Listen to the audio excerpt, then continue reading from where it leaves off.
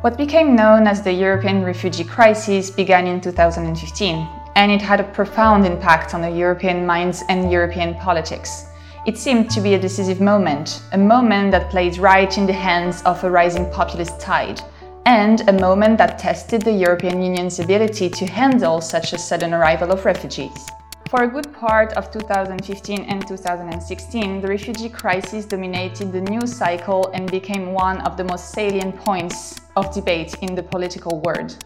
But just how did the population react to such a mediated and politicized event? Was it a turning point of anti-immigration sentiment in Europe? Today, we speak with an expert who set out to answer this question. I am Esther Armagnac, and this is the CSDC podcast.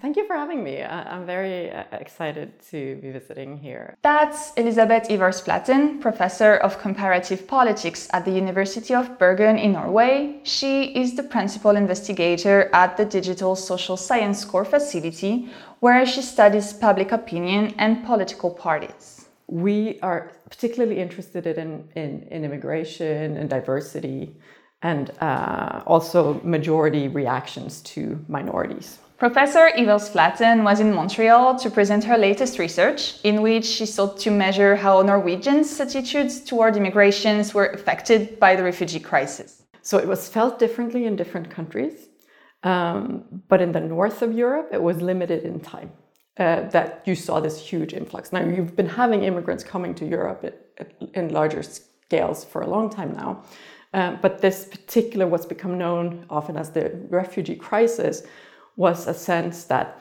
things were out of control. And so what was unique is we had collected data about people's views about immigration before anybody knew that this was going to happen. And then it happened. In the fall of 2015, Norway saw more refugees come than they'd done at any time after the Second World War, actually. It was a huge thing, and I was there, and everybody who was there knows that it dominated the news. We say that it sucked up all the oxygen in the news media. Everybody talked about it. And there's a really extraordinary time. And so this paper is about that. It's about the public reaction to that. and we can go on to talk about what that public reaction was, because it was multifaceted. In a way, they got lucky. Before the crisis ever hit, they already had access to a group of people who were answering survey questions about immigration. This allowed them to track how these attitudes were affected by the sudden politicization and mediatization of this new wave of migrants. So what did we learn? So one thing that we're able to document, and that's that you have an exclusionary reaction to an event like this in the short run. So if you ask some of these broad questions about is immigration an advantage or a disadvantage to Norwegian society?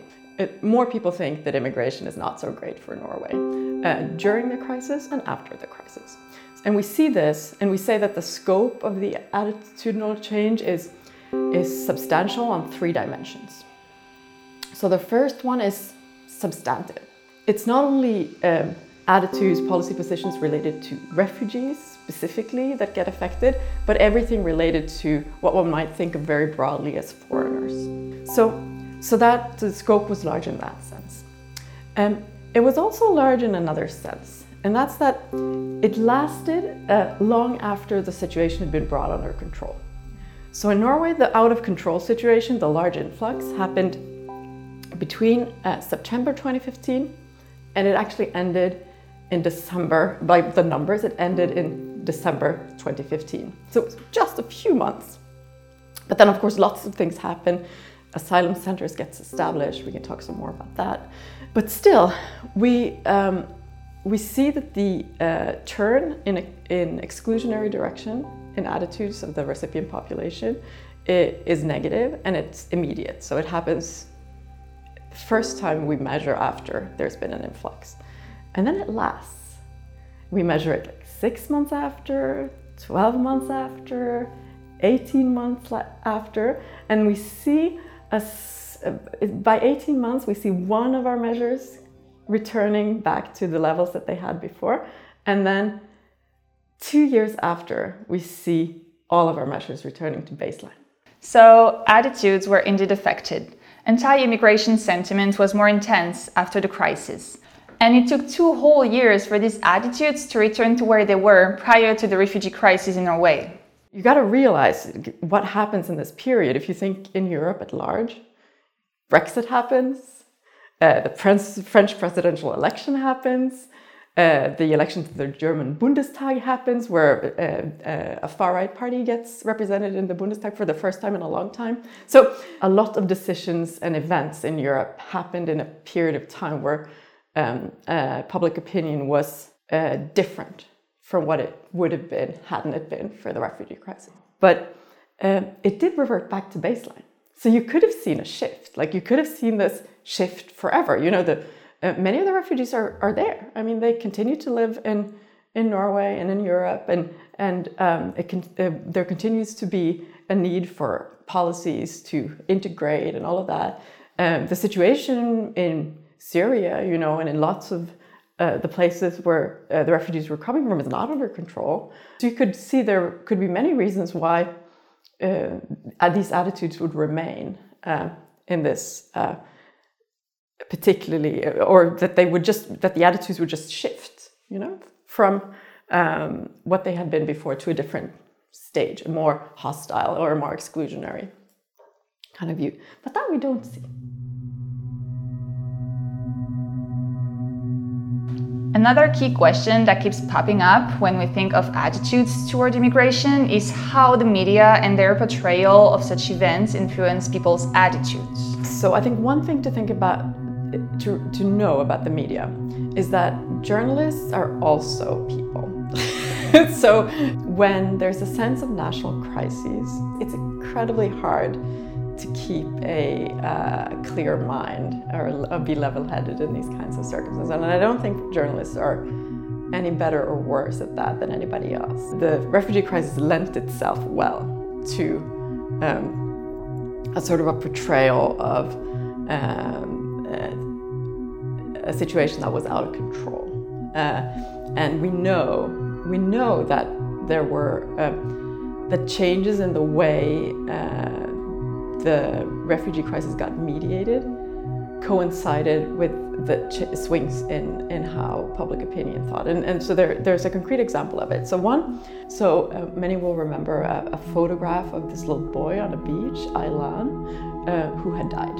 And it was just heartbreaking. And this is in Europe created this massive mobilization to help refugees. So there's all these new organizations called Refugees Welcome that gets established, and this was in the summer of 2015. So there had been organizations, but there was a change in how many came together around that. These kinds of welcoming attitudes also spread, and the media was part of it, and political leadership was part of it. And Angela Merkel gave this beautiful speech where she said, you know, we will do our fair share and we will take the refugees. Unfortunately, it does look like some of this contributed to create the extraordinarily large influx of refugees, because Europe had been sending all these signals, don't come, we don't want you, and all of a sudden Europe is sending signals that we actually will help you. And of course this impacts people, but then this kind of takes on a logic of its own, and then you get this situation of this large influx, this 2 million people that submit asylum claims, and this completely breaks the whole system of Europe for receiving refugees. And then you see a change, and the change is in media portrayal. So it's away from the individual, the little child in need of help, and it's more on what nowadays in the US has been called caravans, but it didn't used to be called it, but just groups of people in long lines walking and coming in, and a sense of loss of control. This perceived loss of control over immigration was accompanied by the rise of populist parties everywhere in Europe and in America, and Norway is no different. Professor Ivar Flaten has been studying populist parties for almost 2 decades now.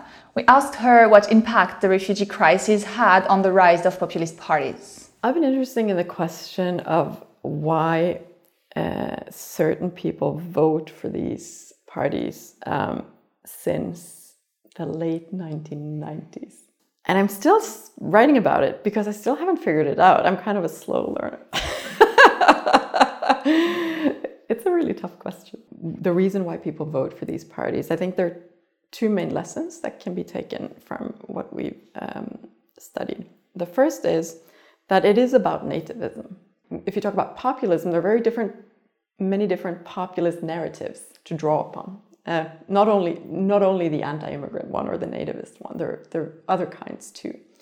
To take one, there is a sort of a rural countryside populism, which pits people living in the countryside against city folks.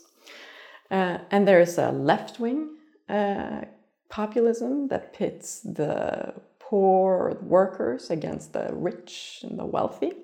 So, and all of this can be strewed as populist, as the people against some illegitimate elite.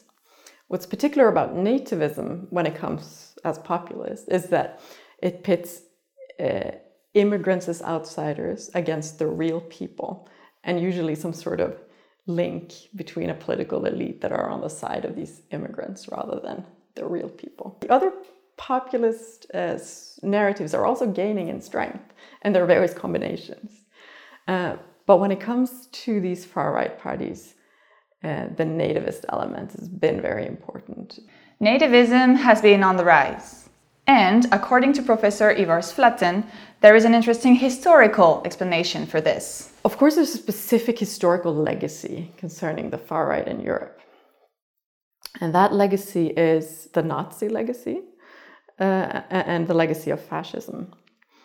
And this is still important. And it has delegitimized a lot of positions, political positions on the right in Europe for a very, very, very, very long time. And this is likely what created a space for these new parties to take positions that other parties wouldn't go there. And so I think this is one of the reasons why there's such a hodgepodge of various organizations that become successful in the anti-immigrant issue in the 80s in Europe. Because the other parties don't want to go there. And then you have all these desperate parties that are looking for an agenda, are willing to do anything. And so you have a lot of people, not very many of them are hardcore coming out of the Nazi groups, because they tend to not do so well electorally.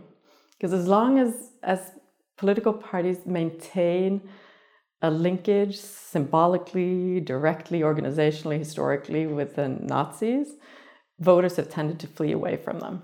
So what they've done is that they've carved out the space where they're saying, we're anti-immigrant, but not Nazi. You can't really understand the nature of and the conflicts around the populist far-right initiatives in Europe today with also understanding that it isn't only a politics about the present, it's also a politics in relation to the past. So that's that. So I don't think you've seen any time in history ever a situation where you've had that a considerable immigration, whatever the source of that immigration is, and not have had a nativist reaction. So we had that. So we had that nativist reaction in Europe from the 70s and 80s, but it had nowhere to go because there were no political parties that would take on that message because of the Nazi legacies, because it was considered illegitimate positions to take on. And then you get these new political entrepreneurial actors that go in and try to carve out a new space. And it's not just a matter of the old Nazis sort of coming back in, although you had some of that, but mainly it's been new actors coming in and trying to carve out a place that is nativist, but not far-right. And it's been incredibly contentious. And that's why it's sucked out so much of the oxygen in political debate everywhere in France and all, because you're then debating the legacy of the past and how to deal with the present at the same time.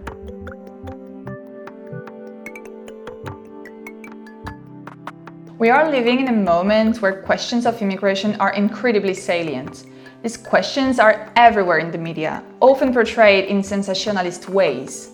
Populist parties are leveraging these issues, amplifying the scope of the public reaction. But a lot of this reaction are not based on direct experience. An interesting aspect of Professor Ivor Slatten's research focused on smaller communities who had direct contact with asylum shelter for refugees. In these local communities, her findings were different. What was fascinating is that all the while we saw this response nationally that was exclusionary, we actually saw an acceptance of the centers in the local communities, in those local communities that had them. Once they were there, and it took only weeks, there was this huge acceptance reaction.